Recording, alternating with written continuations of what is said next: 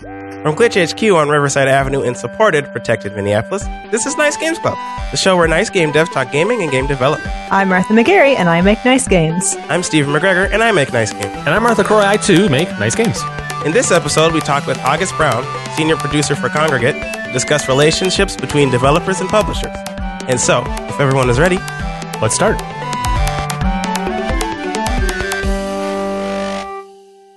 So you know how this begins, right? Yes. Yeah. I guess I never think about it too hard. So how long have you been listening to our show for? If you don't mind me asking. Maybe like 6 months. Hey, okay. Okay. There. Cool. I definitely wasn't there for the beginning. It's all good. Yeah. Well, I we're think not at all the point people started talking about it a lot in the MSP dev Slack. Yeah.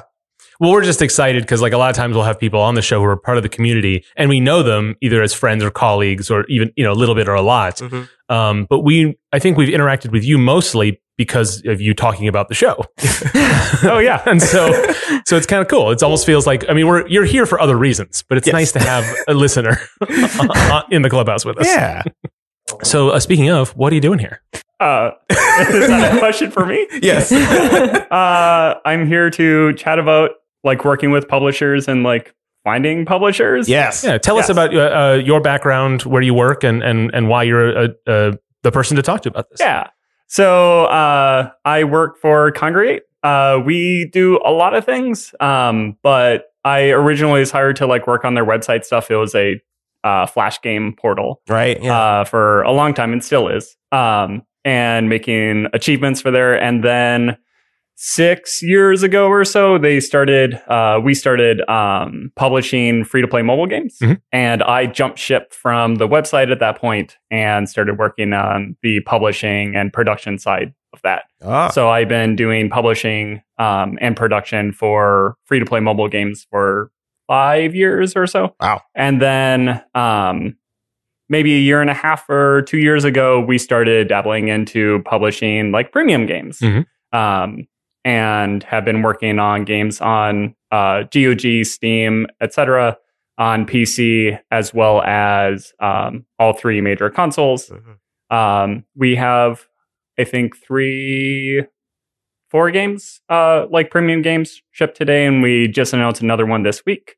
And we have a bunch coming out in 2019. And so that's what I've been focusing on almost entirely is just our premium publishing. Mm-hmm. Okay. Working with finding new games to sign, and then mostly just focus on production work. And then also Kongregate recently launched another Steam competitor. There's a lot now. It's nice that you can say that, right? Yeah. It's not like who's going up against them this year. It's like it's actually there's more than one now. It's Yes. kind of nice. Well, it's kind of nice unless you're one of those. Yeah, right.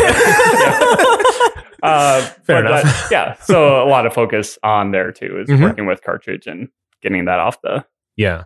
And then the games that you're publishing are not exclusive to cartridge, but that's not something that's off the table for future titles. No, it's not off the table, and it's something we're actively talking about. It's whatever. We're in a really weird position in that a lot of publishers don't also own a platform. Yeah. And so there are a lot of like give and take on like when we make a decision, are we doing it because it benefits us as a platform? Or are we doing it because it benefits the game? And so far at any time we've find ourselves on a crossroad of like, should we do this because it's like better for us as a platform that we're really trying to get off the ground, or it's better for the developer as our publisher? We always err on the side of like, nope, we're taking it to Steam, even though like being exclusive on cartridge indefinitely would be great for us. Right. I'm not going to tell you that you'll make more money on cartridge than on Steam. Yeah, right. That would be a bull-faced lie. Anytime we have an opportunity to choose between like making the most money on the game, even though it might be to the detriment of cartridge. But to answer your question, like exclusivity on cartridge is something, especially temporary exclusivity, yeah. is something we're actively talking with. But that's an informed decision that like the partner buys into.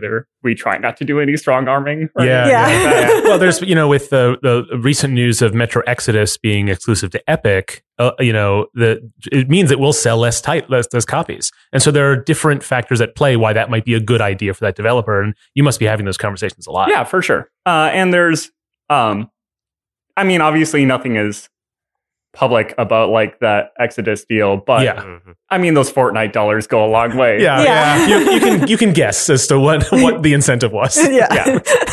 I would guess there are at least like 7 or 8 figures of incentive. That's a lot of incentive. And coming from a publisher, that's something that you're like, well, the long tail of the game might exceed whatever figure that minimum guarantee would be, but like that's a lot of money. And so even in conversations around that where we have cartridge and we want to build that up, but as a publisher, we have to be looking at things like, should we be trying to take our games to Epic, even though that directly contradicts some of our goals with cartridge. But if we would be negligent as a publisher if we didn't have those conversations. Right. And do the teams at the for publishing and the store, do they work hand in hand, or is it really separate teams to keep those motivations sort of like isolated? Well, the benefit Congregate in general is like super small. Okay.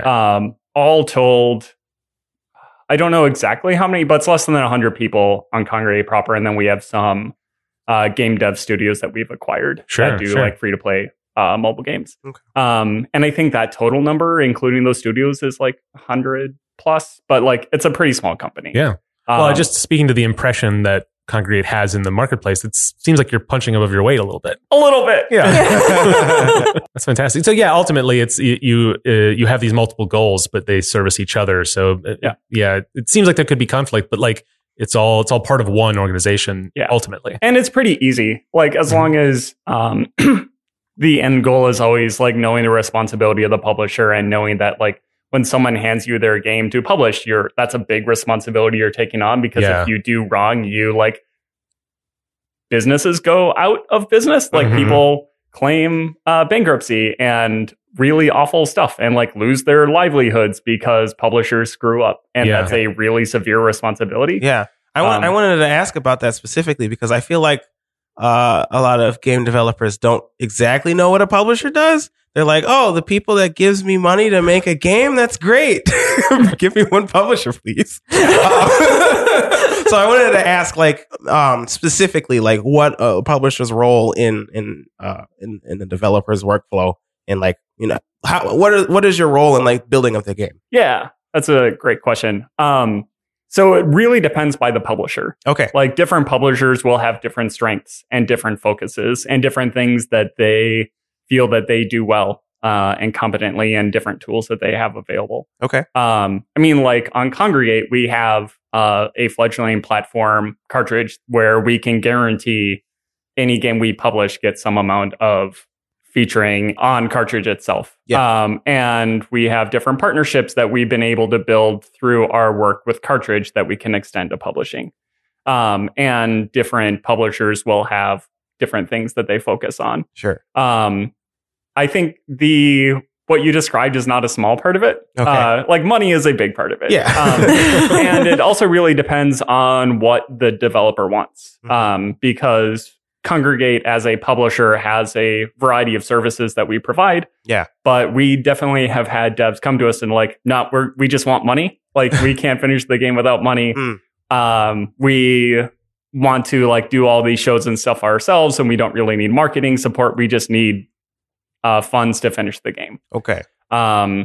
And some come to us and we're like, hey, we're building a game, but we have no idea how to do marketing and we want help with that. Or we have no idea how to, I have sent an email to Nintendo and that's the extent I know about publishing on Switch. Okay.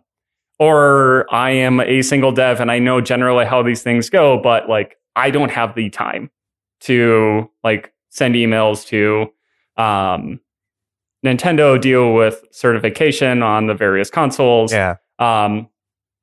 Publishers can do things like help retain IP. Like if you want to make a Nickelodeon game or something, like publishers who might have had like dealings with Nickelodeon in the past can help give you an inroad there.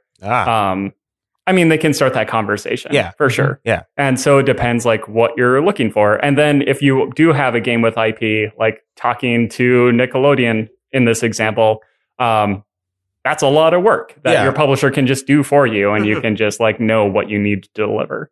So are you able to like support all of those different kinds of things that developers are looking for, or do We you sure try. Well, that's good. But I mean, like, so if somebody approaches you just looking for money, you're able to just provide them with money if you want to work with it the depends. Okay. Like we, especially for our mobile games, but this also extends into our premium games to an extent, are looking for a conversation for how like the final game will end up. Like we, especially my point of view as a producer is extremely hands-off.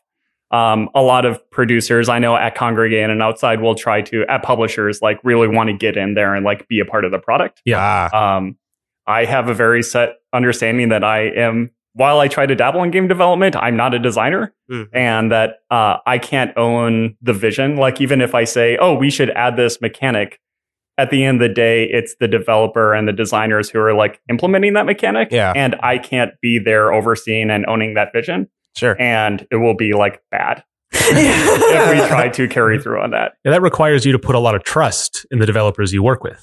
Right. Whereas I could see someone wanting to be a little hands-on saying like, oh, this is rough, but I can shape it. Yeah. Right. Like it's a trap. That requires a lot of confidence, but not as much trust. Yeah. Right.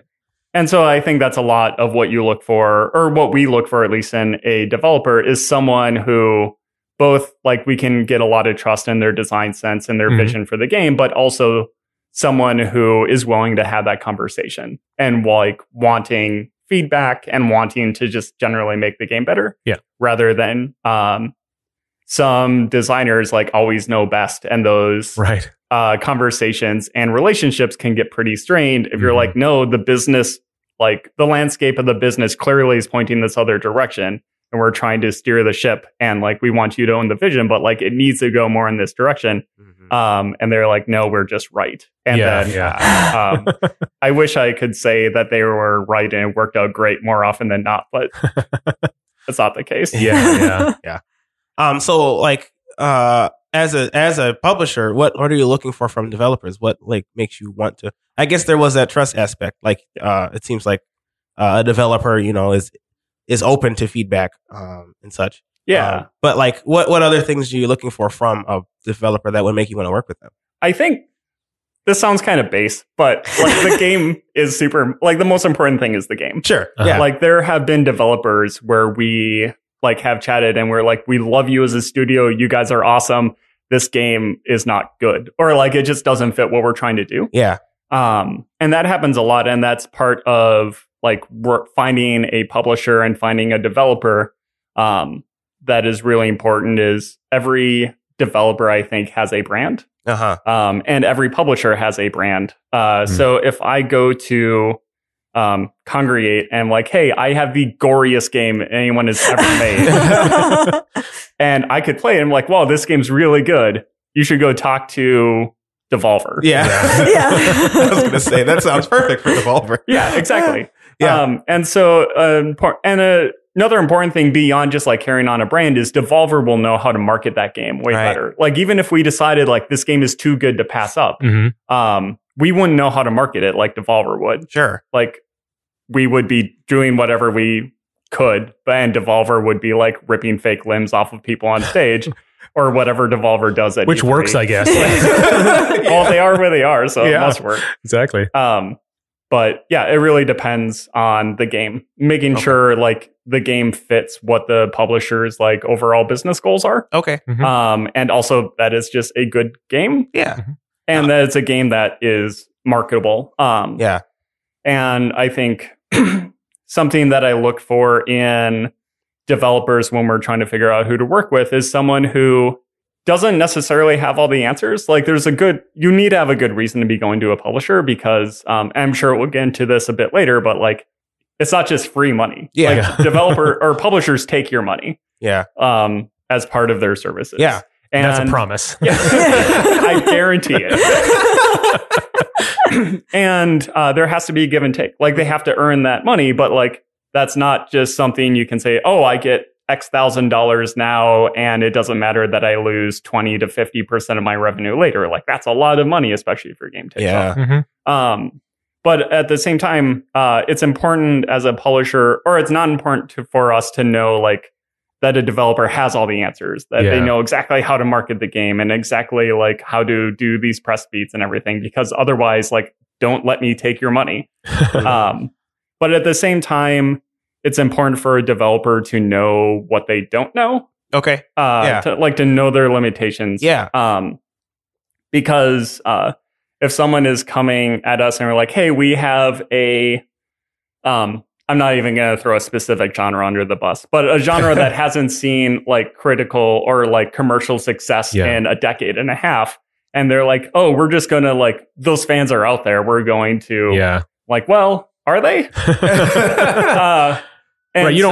They don't need to come up with a total marketing plan, but they should at least have a realistic understanding of the market. Yeah. And if they are like making a game that's super niche or like doesn't have, right now, a good example from Kongregate's portfolio is Flotsam, which is a game we announced a while ago, which is like a survival sim city builder thing where it's like super colorful but post-apocalyptic world where you're floating on the ocean and like flotsam garbage is floating by, and you're using that garbage to build up your town.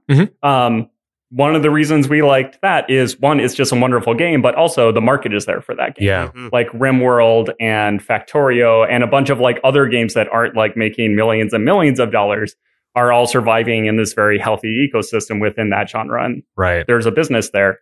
Where if you have some more obscure genres, like it's just that business case is harder, and it's concerning when a developer comes to us with a game that is super niche and like, no, this is the one that's going to break out. Right. Is it really? I mean, maybe, but then that requires more of a risk. And then you're going to maybe want to ask a little bit more of the developer before you sign that. Yeah. So what kinds of, when a developer comes to you, what kinds of things do you expect from them aside from like what things they don't know or do know? Like, do they need a prototype? Deliverables, right? Yeah. Do they need a prototype? Do they need a design document, or like what kinds of things? If all they have is like a picture of an idea or something, you're like, yeah, sure, let's do it. The answer to that is it really depends a lot. Okay, sure. So in some cases, we like to go back to what I was talking about a little earlier. We were talking to a developer and they're pitching us games that just don't work with where our business is at right now. But we've had developers come back to us after literally 2 or 3 years of constantly like pitching us stuff and like, hey, this game I think really fits, and this is like the art style we want to go with, and we don't have a prototype yet. And we're like, yes, let's go down this. We're not going to sign it at that point, probably. Like we almost always require at least a prototype. Okay. But in the case I'm thinking of, it was a very bare bones prototype. Sure. And that game did well for us. Like, but that is super risky. Most of the games that we sign at concept where there isn't like something that we can really dig in and know that it's working, a lot of the times that hasn't panned out.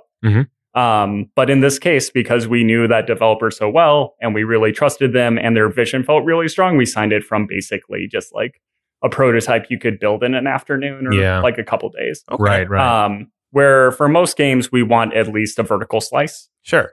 Which is an understanding of how all the systems in the game, basically the whole game is done except for the content. Like knowing how all the systems work within the game and gain a good feel of what the game would be like in the end. Because even if someone has a complete design doc, the translation of that into a game, as you all know, a lot can get worked out in the details. Totally. And depending on the type of game, getting to that point where it becomes, where you can explain it to somebody insofar that you need it explained to you, it can take 3 months, it can take 2 years to get to that point, depending on what, how you're going to build your game.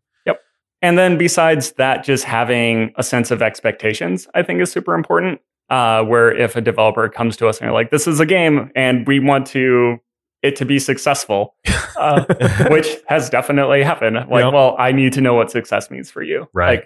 Like, knowing the team, knowing your business restraints, knowing like we need to ship this by Q4 2019 because otherwise we go out of business. Right. That's super important because depending on, and that's something that we vet heavily before signing a game, because if you will go out of business on a certain day, even if we like give some funds in the meantime, if the game is delayed a month, what happens then? Right. Then we're like on the hook to keep your company alive month to month for as long as it takes, or we don't pay you and your company goes under and we like no game gets shipped. Right. And so knowing the financial situation of the developer is incredibly important, and knowing what your expectations are incredibly important. Because if someone comes to us and like, we want to be like, we are going to unseat Hearthstone. Like developers have said that. Like our goal is to be the best card game and to like sink Hearthstone. Like, great. I'm sure some publisher would be super into that, but we're way more risk adverse than that. Right. Yeah. So how do you like, I think one of the things I've done pitching in various fields, and it seems to be different in each industry. Sometimes like the advice you get is like, you need to have utter confidence in your thing. You need to believe it will unseat the leader. And other times that just feels like naivete. Like how do you deal with a developer who comes in and doesn't know how to calibrate their own pitch? Right. It's really tough because beyond like from industry, I think that really depends on the publisher. Like if I'm going to EA, they probably aren't looking at anything that isn't looking to unseat whatever is the top dog in that space. Yeah. But when you get that person who comes in and they like, I need to have the confidence, does that just turn you off, or do you have the ability to talk them down and actually get the real information from them? I mean, it really depends. Sometimes you talk them down. They're like, no, we're unseating Hearthstone. Oh, okay. So sometimes it's not confidence. They just are really confident that their really super good card game is going to unseat the best card game that's been released in the last 20 years. Right. And then how do you handle the opposite, where someone comes in and says, it's just my little indie thing. Like, I don't know. Like, how do you handle that imposter syndrome that a lot of people have, where they're like, I'm not going to promise it's going to be better than X or Y or make you any money, but it's great. Here's the demo, and you like the demo. How do you deal with someone who you don't feel has enough confidence to, like, does that make it harder to work with someone? It definitely makes it harder than if someone, I guess, has the Goldilocks amount of confidence. Yeah, exactly. But I think that's a lot easier to deal with than someone who is either overconfident or like ignorance is pretty easy to deal with. If someone is just like, I make games, I think they're pretty good, but I don't know the business side of it, and that's why I'm coming to you. But I've done my due diligence to try to understand that. I think that's like kind of the ideal. But if someone comes and is obviously just like blowharding and doesn't know what they're talking about, then that's indicative of an attitude that would make a long-term relationship difficult. Sure. Because then nothing makes a publishing relationship like harder than the people who are involved in that like disagreeing in like not healthy ways. And if they're expecting to unseat Hearthstone and it wasn't just them blowing smoke trying to find a publisher, but then when we don't unseat Hearthstone, they're mad at us. Like, that's really tough. Yeah. And the worst thing is like shipping a game, and like not every game does well. And it's a super competitive field that feels like it's actively getting worse in one way. I mean, as far as competitiveness and just the number of games that are coming out.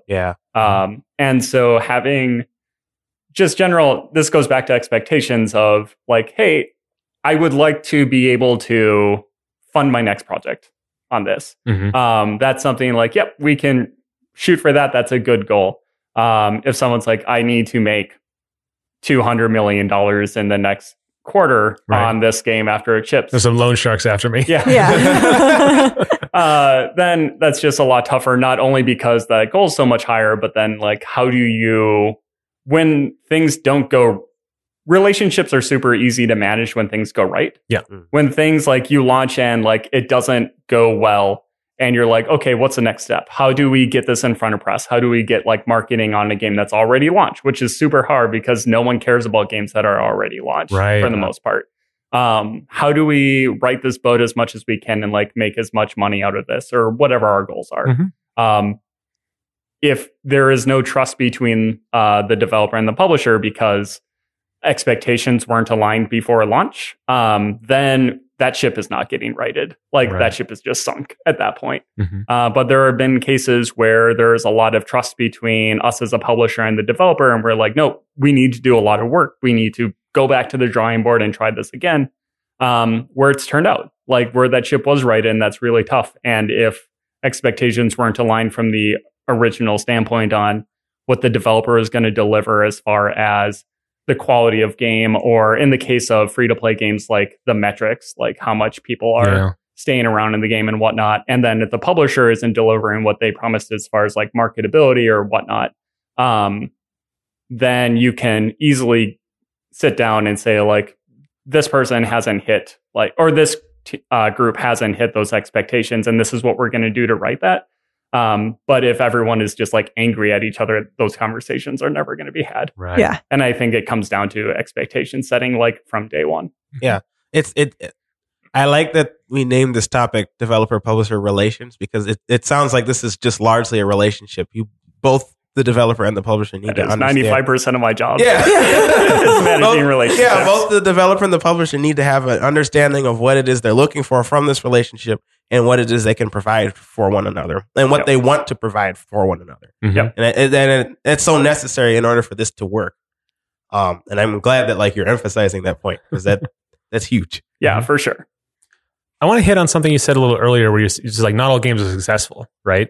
And so, and it's a hit-driven business, right? And even if your goals are modest, that isn't a guarantee you'll meet them.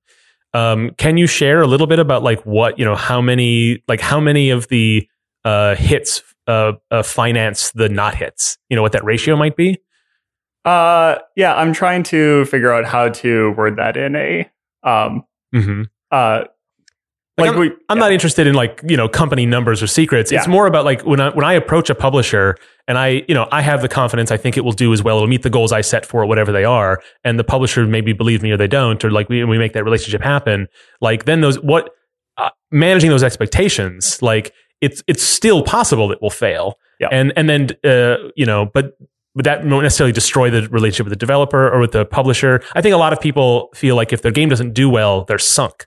Right. But it happens so often. Yeah. Right. And it really depends on like why your game doesn't do well. Mm-hmm. Sometimes I think a lot of the hit driven aspect of the business is just luck. Yeah. Like 100%. Yeah. And we've seen this with our titles for sure. Like with one of our titles when before it was launched, like we were getting decent pickup, like decent hits on our webpage, decent Steam wishlist, etc. And then Rock Paper Shotgun wrote an article. I'm like, well, there's a bump. Yeah. And then the trend line for the wish list just like was a little higher after that, because however the heck the Steam algorithm works, like that influx of organic traffic into our Steam page, like just gave us a lot more wish lists into the long tail. Mm-hmm. And we put ourselves in a position like going to a show where Rock Paper Shotgun was there and they happened to see the booth. And so you can put yourself in a position to get lucky, but at the end of the day, you still need to get lucky. Yeah. And some games just don't get lucky. Mm-hmm. And I think you can point at a lot of games that just like would have been successful had they not. Right. Like had they been given that chance. And a lot of games that like, I don't know how they got that burst of luck, because it's a good game. Yeah. But there are just so many good games being made right now. That almost, to be cynical, it's like it has so little to do with the success. Being a good game is like minimum requirement. Yeah. That everything has to be very good. That is just the fee to entry. And then once you get there, it's just a crapshoot. Yeah. So how, does that, do you just have to be sort of nihilistic about it? You'd be like, well, we'll just get the games we think are good and might do well, but you really can't know, right? Yeah. Or do you just try to really get the little data you have to inform your decisions about what you sign? Yeah, it's definitely both. I don't think any publisher goes into it being like, we are going to have 100% hits. Yeah. When you get to a certain point, I think you can expect just by the name of your publisher carrying, like if I'm Devolver, I would be disappointed with any game that isn't a modest hit. Sure. Because by the weight of just being that publisher, you're going to get a certain amount of coverage no matter what you do. Right. And They're a curatorial brand, and like people buy Devolver games, right? In the way they don't necessarily for other publishers. And to take it to kind of the most extreme version of that, like Nintendo could just deliver a crap game and people would cover it and buy it. Because it's happened. Hypothetically. Yeah. But for any publisher who isn't Nintendo or Devolver or anyone, like no one expects 100% hit rate. Yeah. And we go into it knowing that. To answer your question, like it really depends on the company's business. I would guess like from publisher to publisher, they would be happy with somewhere around like a 1 in 3 hit rate. Okay. Because when you do hit, that finances a lot. Yeah. That's actually higher than I might have guessed. Maybe I've been beaten down so often. Like in my mind, that's somewhere between like a 25% and 33%. Yeah. But so okay, so not so. Once you are able to have that relationship with the publisher, there's still that fear. There's still a majority are not going to sort of reach everyone's dreams, but like it's not bad. Yeah, right. Yeah. And it comes down to exactly like why the game failed. Mm-hmm. Maybe we knew this was a super risky thing. Like it's just this super crazy off the wall idea that we really want to work and shouldn't be too surprised when it doesn't. There have been a number of devs that we've worked with on subsequent games where the first game didn't hit, like where the first game was kind of easy to call a failure by almost any metric. And we continue to work with them, or at least like continue to find opportunities to work with them, even if those opportunities haven't presented themselves yet. Sure. Do you find a benefit to having even a failure or two with that relationship?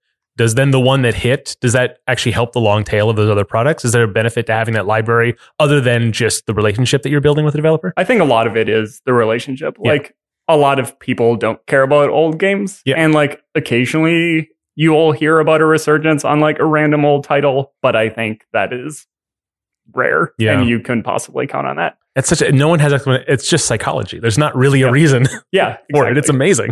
But the whole business revolves around it. Yep. Yeah. And even beyond working with that given publisher, there have been a lot of developers that we worked with where just expectations weren't aligned, and not in a malicious way. It's just, it turned out like they wanted different things than we like were wanting to provide, or vice versa. Mm-hmm. And we like try to set up opportunities for them to find other publishers or investors or whatever else.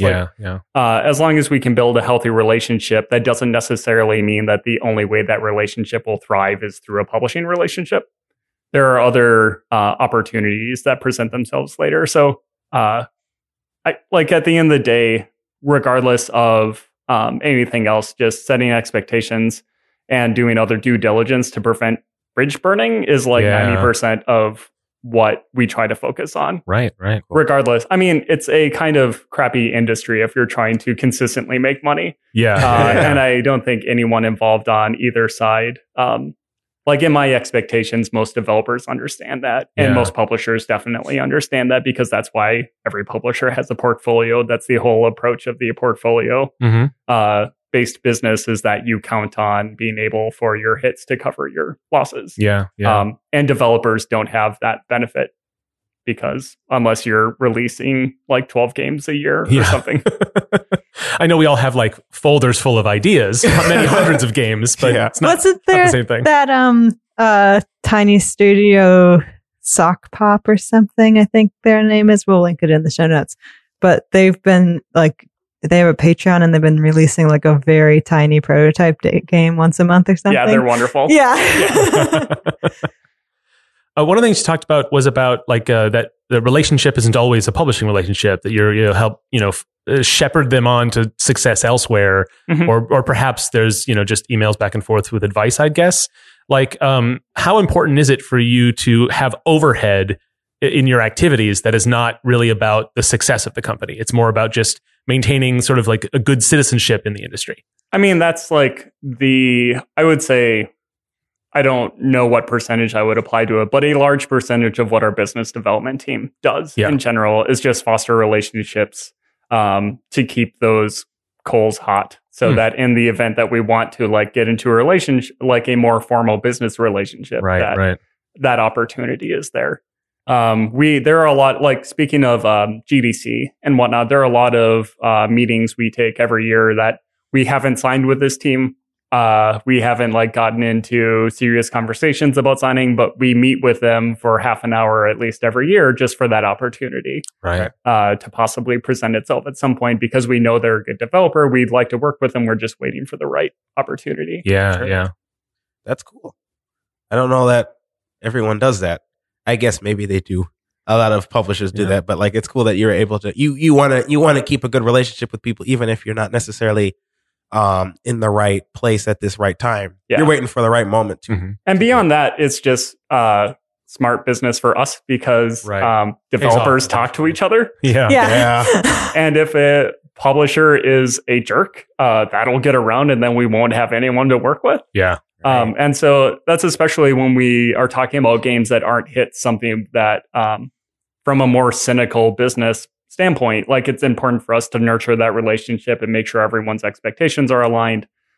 Because if someone is like, Congregate screwed up my baby and Yeah. like this is worse and they're a bunch of jerks, Oh, that sucks. And also they're going to talk to friends who will then not like sign their games with us. Right. Right. And so it's for our own like very selfish benefit Yeah. to try Yeah. to like do, I mean, beyond like the ethical obligations as a publisher, Mhm. like it's for our own benefit to like try Right. to be as good to our developers as possible. Yeah, sometimes being nice is the selfish thing, Yes. right? Ultimately, although it must feel nice to go to work and be able to do it that way. Yeah, right, for sure. Like, and knowing that it's you're not wasting time or money, that it does pay off. But like, it would be utterly stressful if you were like, auditing every minute of your time to make sure it fed into this month's bottom line or whatever. It would be stressful all around, I imagine. Yeah, there's so much of it that you can't quantify. Yeah. Like different initiatives we do where we look to get people at shows like sponsoring game jams and stuff like that. Like Mhm. you can't possibly quantify what a few $1,000s going into a game jam is going to give you, but you can get the general understanding that building like trust and like getting your name out there and getting people recognize that you're someone who helped like fosters this industry is probably a good thing at the end of the day. Mhm. A lot of what we do and like the types of meetings we take and whatnot, like is trying to build into that, even if we can't like build that to a specific source of income. Right. cool. I wanted to know, you brought up earlier about like each publisher has their own branding and each developer has their own branding and such. How do you determine? How both in like as a developer and as a publisher, how do you determine whether or not your brands match? Yeah, I think the easiest thing to do as a developer is to just look at their library of games. Sure. Like if I look at Devolver, I can see there's obviously games like Minute and whatnot pull outside of their super hardcore, like gory action game. Yeah. But also like that tells you that they're looking for weird creative games too. Yeah. And if I look at Annapurna or something, like Mhm. I know that if I have a super artsy fartsy like game, that it could probably find a home there. Yeah. And so I think the portfolios, especially for established publishers, really speak for themselves. Sure. If a publisher it feels like every other week there's a new publisher coming along, which is great. I think the more competition in general is better for everyone. And some publishers don't, especially these huge publishers, are expecting a certain revenue share because they kind of provide the whole list of everything you would want in a publisher. And some publishers might just do media relations or one very specific thing you don't want to do, and they'll take like 10% or 5% or something. And so with more of these small publishers coming out, you might be able to just get exactly what you need. But the other part of that is you might not know what they want because they don't have that library to look at. And at that point, Right. I think it's just asking them, like, does my game fit? And if not, like, what are you looking for? Right. And if they can't give you an answer to what their portfolio goals are, then maybe don't work with that publisher. Right.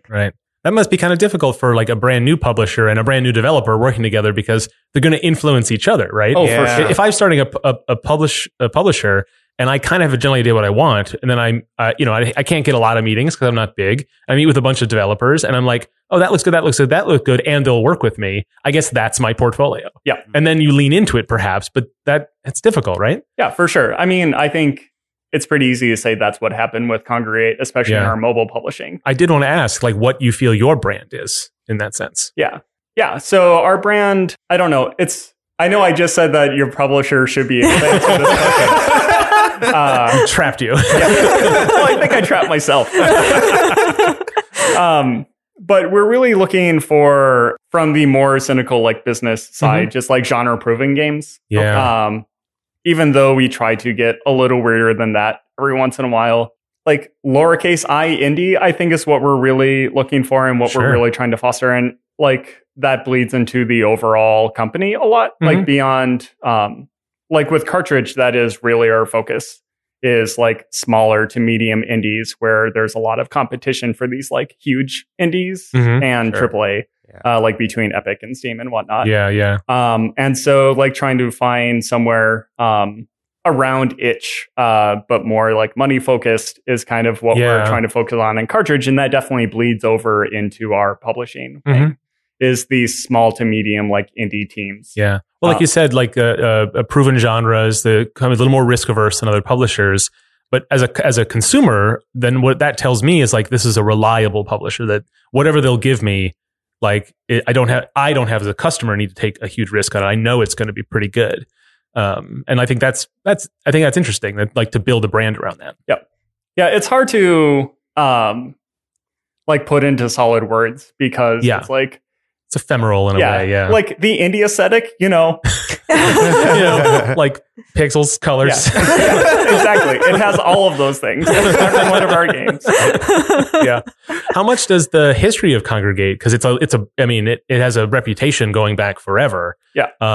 Kind of as the itch of Flash games, right? In a sense that like you just have, a lot of stuff on there, a wide variety. Like how much of that informs the direction now, and how difficult is that to communicate to both developers you want to work with and customers who you want, buying your products and browsing your store? Yeah, for sure. For developers that we want to work with, it definitely influences us a lot, because a lot of the people we end up working with are people who made Flash games. Yeah. Like we just know that community really well, and that community knows us and knows that we've been really developer focused and like getting revenue to developers focused since like we started. Like Congregate as a Flash platform, like there is this like early to mid aughts period where the Flash game industry was just this wild west where sites would take Flash files and just upload them themselves to their website and get all that ad revenue.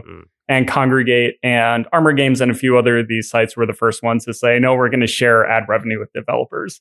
And that was new at the time, even though that sounds kind of stupid, like obvious at this point. Yeah. Well, it was at a time when there's like, oh, you can actually monetize this. And I think a lot of the developers of those early games didn't think they could. Yeah. And so it took companies like that. A lot of them just didn't know. Like I hate painting in too broad of strokes, but like a lot of those developers were literally children. Yeah.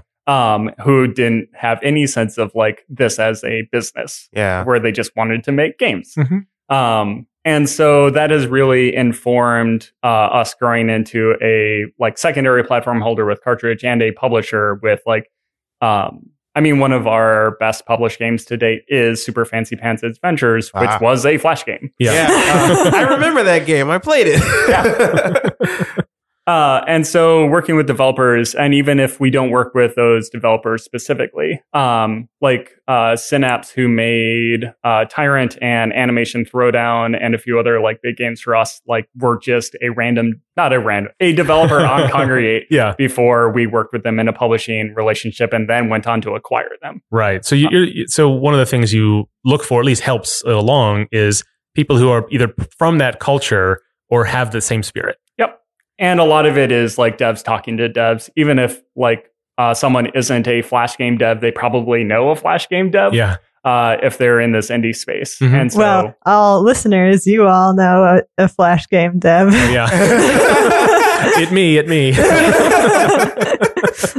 Yeah, I've been doing Flash development for the longest time, but I never published any of my stuff on those portals. I kind of just missed that boat entirely, and I feel like I really missed it because the more I learn about it, the more like what a golden age that was. Yeah. You know, This is maybe a cheap plug, but the Flash game, the whole history of the Flash game industry is super interesting. Yeah. And it was either last year or the year before, one of my coworkers, John Cooney, gave a talk called the Flash Game Postmortem. I was at that. Which is, if you want to know just like the brief,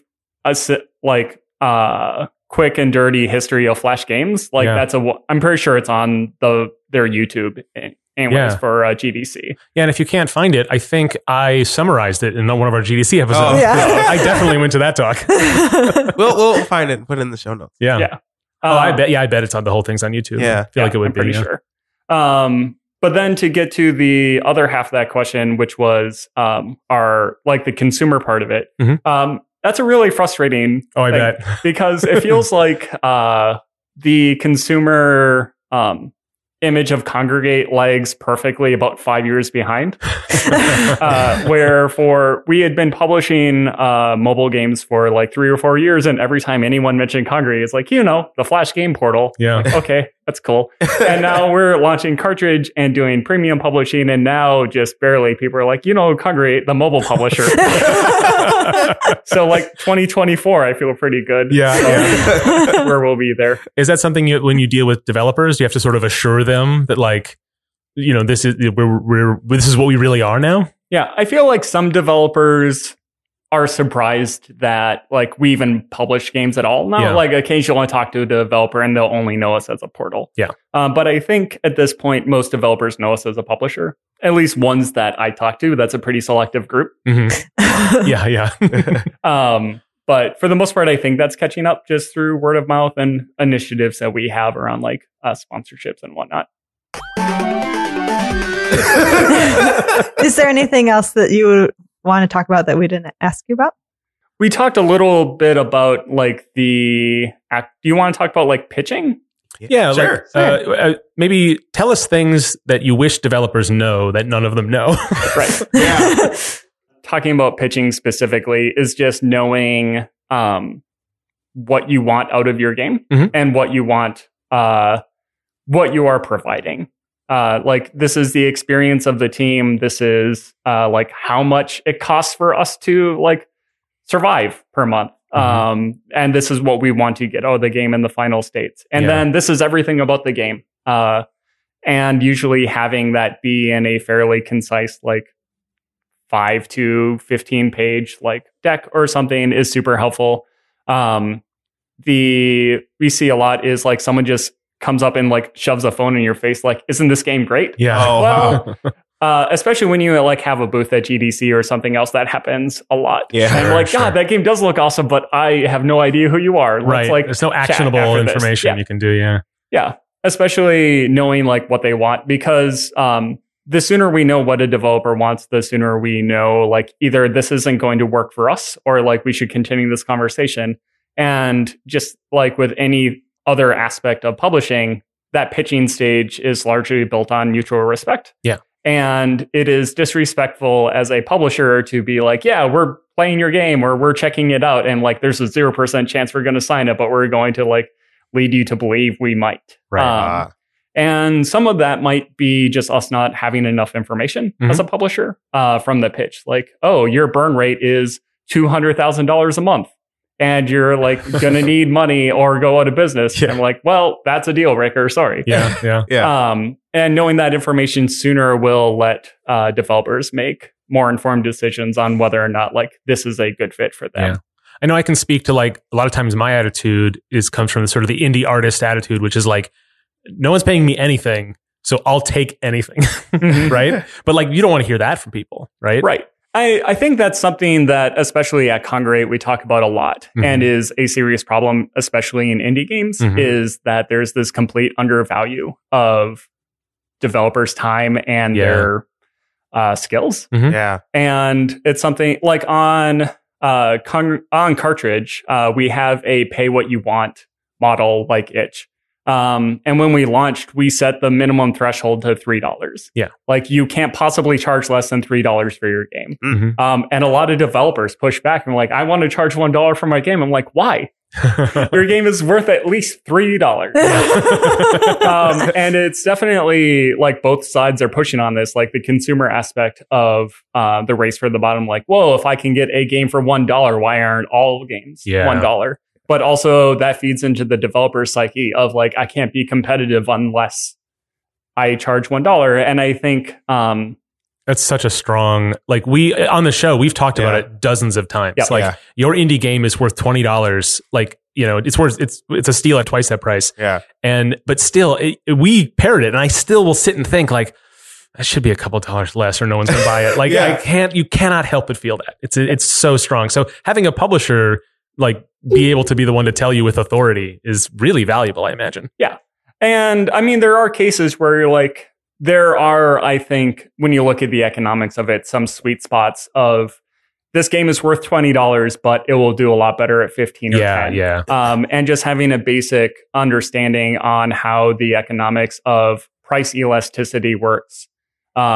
And especially like for different types of games and different spaces of games, like free to play versus premium, there will be a lot of different specifics at work. But the general idea that like you will make more money charging more money for your game to a point like still exists. But also like there is a threshold at which that isn't true. Right. And I think just the prevailing assumption by most indie devs is setting that number way too low. And so working with developers, a lot of it is saying like you need to value your work a little more. And I think that's something we try to do even outside of publishing relationships, just like these yearly or like meetings or just talking to people at GDC parties or wherever on getting an idea of what they want to do. And we're like, hey, we're not your publisher, but you should consider charging $15 for that game. Is something that we try to actively do. And that's tough because advice is cheap and we want to be respectful of the fact that it kind of sucks if someone comes to you for a publishing relationship and you try to skirt around that by just giving bad advice. And like advice you give carries. So if you give bad advice, that reflects poorly on you. But things like you should charge a reasonable amount for your game, I feel like generally is pretty safe. Yeah. The threshold is normally higher than when you think it is. Yes. Well, you're talking about pitching, like when you how is the mechanics of a pitch? Do you accept emails? Do you set up meetings? Do you Skype calls? Like, I think that's one of the things a lot of indie developers have trouble with is like, literally, what is my first step? Right. Yeah. That's a great question. For Kongregate specifically, it really depends on where we're at. But like, just look at the website. That's usually a pretty good thing. Like, how do I submit a game? Yeah. Most publishers will have that on their website. Usually it's an email address or a form or something. And then oftentimes they'll tell you like what specifically you should include in that pitch. But I think emails, especially, it makes a really big difference. And I wish this wasn't true, but I think this is unfortunately true, is like having a referral from someone makes a big difference. Sure. We look through every single and respond to or try to respond to every single submission we get for publishing. But if someone comes to me and like, hey, know me, your friend? Yeah. I have this other friend who like has this game. That definitely gets bumped up. For sure. That like it's who you know can be really frustrating, but there's a reason for it. Yeah. It's networks of trust. Yep, for sure. And then definitely things like GDC and in-person pitches happen a lot. And just know, like, at things like GDC, everyone is super busy and they might not be able to give you a full hour with their VP of whatever. But they might be like, they have a booth or something, and that you can just show up to the booth and talk to a marketing person. And they might be able to like, oh no, this game is awesome. We're going to like put it up the chain. Right. And just getting any amount of FaceTime, I think, is valuable. But knowing that like at events like that, or Gamescom or things like that. Like Right. everyone is super busy and calendars fill up. Yeah. Like my GDC calendar is all but full right now. Right. Oh, yeah. So you don't want to shove your phone in someone's face at the booth, but like if you introduce and have a conversation, then when you send that email next week, that can be the referral. Yeah. Like I talked to this person at the booth, and maybe it's not the strongest referral, but at least can jog someone's memory. Yeah. Right? And I mean, if the publisher is at all decent, they will actually. Something we run into specifically at our GDC booth a lot is we get someone who pitches. Oftentimes, it's not games specifically, but like services or whatnot. Yeah. Sure. And they're like, "Hey, we want to like pitch you this service," and we're like, "I'm not the guy to talk to, but here, take this card, email this address," and it's usually just a general like BD at Congregate or something. Yeah. And everyone's like, "Nope, I need a real card." Like, no one's going to check that. At Congregate, we check those lists. Right. But like, that's a thing that we've actively fight with. And for a good reason is like a lot of companies just don't check those lists. Sure, They're just yeah. like, this is my get out of jail free card to make you go away. Yeah.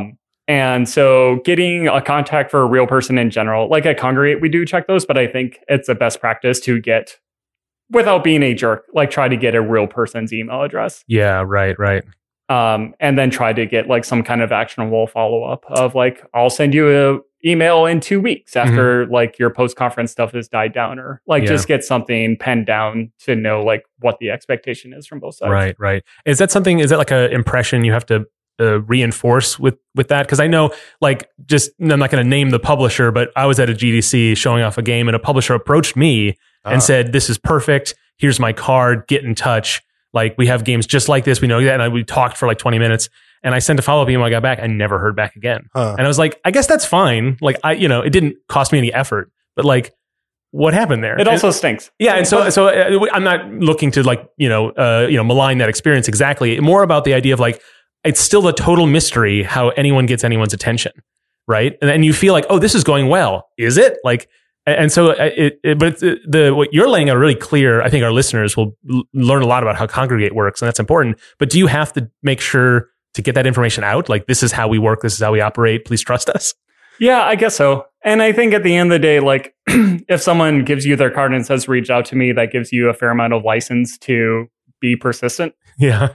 If that's something you want to do. But Sure. I mean, on the flip side of that, I've had that exact interaction with developers where I've seen a game that I'm like, oh, this is awesome. I'd love to publish it. And they're like, cool, send me an email. And then nothing. So it definitely works both ways. Yeah, and it's like human, fallibility ultimately, right? There's no malice, because that would be a weird trick to play on someone. Yeah, right. Spend 20 minutes just like, oh, I sure got that random indie dev. Right.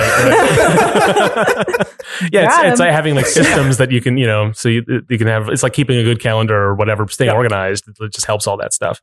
Yeah, and I think being persistent, as long as like you're not sending an email every other day or something. Yeah. And also like just cutting to the chase at some point and like, hey, like, are you actually interested in publishing this? Right. Because there have been games where we try to very hard not to burn any bridges. Yeah. If someone comes to us with like Gore Simulator 4000, we're like, this isn't exactly what we're looking for. We have no interest in ever working on Gore Simulator 4000. Right. But like, let us know what you work on in the future. Yeah. Some devs have, and this is a failure on our point, like come to us with like, oh, okay, what about Gore Simulator 5000? Like, well, I guess I could have been a little more clear there on exactly like why we weren't interested in this. Right. I love that you that's the example you use, is like, you have this idea of what Congregate isn't, which is as important as what it is. Yeah. Right. That's good. I like that. Yeah. And that'll be true for like any publisher. Mm-hmm. And there's just this fine balance of getting concrete feedback from a publisher one way or the other while everyone is trying to actively not burn bridges. Yeah. Which is hard sometimes. Like sometimes someone pitches us a game and like, that's not what we're looking for. And they say, what about it isn't what you're looking for? I'm like, well, the graphics are bad. And that conversation is just really hard to have. Yeah. Especially like that oftentimes it feels like every time that person is their lead artist. Yeah. And I'm like, the art is not competitive in this business space. Right. And oftentimes like people, like the further you chase that down and like want a clear answer and like what we can do, like you're risking like feelings being hurt, which sounds silly, but isn't, because so much of the so much of the business is just managing relationships. Yeah. But on the flip side of that, if you're not concrete enough on like, nope, this art just needs to be better, then people will continue pitching like the same game or like games with the exact same art, and you like are wasting their time because you're not going to sign those games. Right. That's interesting, because you right at the top you talked about like you really want the developer to own the vision, and you kind of want the idea whole. You don't want to go in and say this would be great, except change this third of it. Yep. So when you have a game that comes in and the art isn't great, like do you err on the side of like, this isn't for us because of that, or do you say like, this isn't for us? Can you talk about like, would that be something you would feel you have the capacity to update? Like, is that a conversation starter, or is it something where you have to just be like, it's not the way we work necessarily? For sure. Yeah. It's tough because just setting those expectations, you have to be very exact. Right. Like, we love the systems of the game. We love your approach to marketing so far. The graphics, we feel like, just wouldn't lean towards what we're trying to build and probably won't be successful in this marketplace. What you don't want to do is them saying like, okay, cool. 3 months later, here, we completely redid all of our art. Sign your game now, please. Yeah. Oh, right. Like, that's the one thing holding them back, they think, right? And that has happened. Yeah. Varying parts of that are, we're like, nope, we're looking for like these systems to be different. And then they come back and like, we changed the systems. Can we sign with you now? Like, oh, no, it doesn't work that way. I'm sorry. Yeah. So just being very specific of like, hey, we don't think the art is working. We can't sign the game. Even if you redid the art, these things are still a possible like blocker on signing it. But in general, we think like revisiting the art, no matter who you sign with, like would be a good positive thing, but doesn't guarantee like us continuing this conversation. Sure. Right. And that kind of approach helps. That's those soft relationships as well. That's good. All this has been good. Like, it's really revealing to hear a lot of these things. And a lot of it is common sense, but it's so much of it feels mysterious when you don't hear it. Yeah. It's difficult because like, I think that as developers, we oftentimes don't have to interact with the publisher specifically. Cause I mean, I'm a game dev, but like my boss is the one who interacts with all of the other people and such. So I don't really do any of the interactions. I don't know how it works. So I'm glad I'm getting some insight into how it works now. Well, when you got to pitch Vengeance around, right? When it comes to it, right? One day, because you know that's going to fall to you. Yes, it will. I am Steve in business. That's my job. Yeah, I think there's a lot of just general pickness around what publishers do. Yeah, and a lot of it is perpetuated by the industry itself. Like, you go to like Game Developers Conference, and there are like dozens of talks on how to do animation in a game, or how to do like this coding thing, or even marketing. Yeah. And how many talks there are more and more like initiatives for helping people understand publishers, but there are very few like panels on, like, it feels like every year there should be a panel of publishers talking about like what they're looking for that year. Yeah. Oh, nice. But there isn't. That would be valuable on everyone's end. Right. Yeah. For sure. Right. But it would also just be interesting on its own. Yeah. Yeah. We should pitch that for next year. Well, as more and more publishers rise up and they get their feet, and they can be more niche and focus more on their smaller, more specific portfolios, hopefully that will become like an event like GDC there'll be more interest in sharing that information, because there'll be more players and more people to do it. Yeah. Right? Hopefully. We'll see. Yeah. Well, thanks for being on the show. Yeah, of course. Thanks so much for having me. Such a blast. Yeah. We'll have you back for many more questions, I imagine, at some point. So where can people find you on the internet? Well, if you want to hear about ultimate frisbee and cheese making, you can follow me on Twitter. All right. Yes, please. Which is at August J. Brown. Okay. And if you want to reach out to me about a game or anything, I'm August at Congregate with AK.com. Cool. That's our show. If you haven't already, subscribe to Nice Games Club in your favorite podcast app, and be sure to give it a good review if you liked it or are nice like us. We really do need to know you're out there, so leave a review and tell all your friends too. August, will you leave a review and tell all your friends too? Every single one of them. Oh. Joke's on you guys. Dang, we got to sift through all that. We should really clarify. 5-star review is preferred. We also want to hear directly from you. So follow us on Twitter and all the other things at Nice Games Club. And email us at contact@nicegames.club. Lastly, you can find out more about the show and your nice hosts, as well as get all the links and show notes from this and other episodes at nicegames.club. So until we start again, remember to play nice and make nice.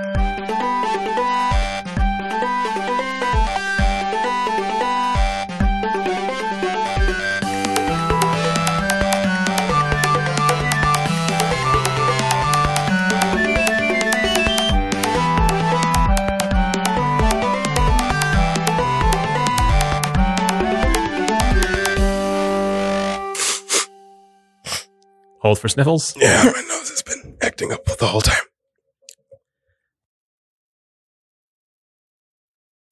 As humans, we're naturally driven by the search for better. But when it comes to hiring, the best way to search for a candidate isn't to search at all. Don't search, match with Indeed. When I was looking to hire someone, it was so slow and overwhelming.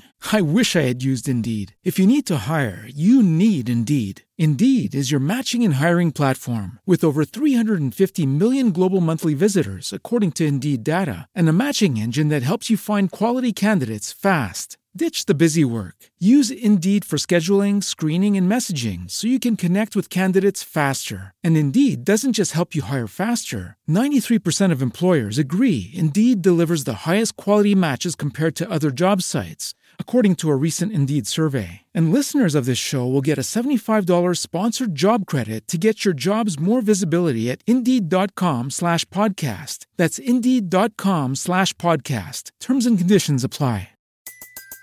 Everybody in your crew identifies as either Big Mac Burger, McNuggets, or McCrispy Sandwich. But you're the Filet-O-Fish Sandwich all day. That crispy fish, that savory tartar sauce, that melty cheese, that pillowy bun. Yeah, you get it. Every time. And if you love the Filet-O-Fish, right now you can catch two of the classics you love for just $6. Limited time only. Price and participation may vary. Cannot be combined with any other offer. Single item at regular price. Ba-da-ba-ba-ba.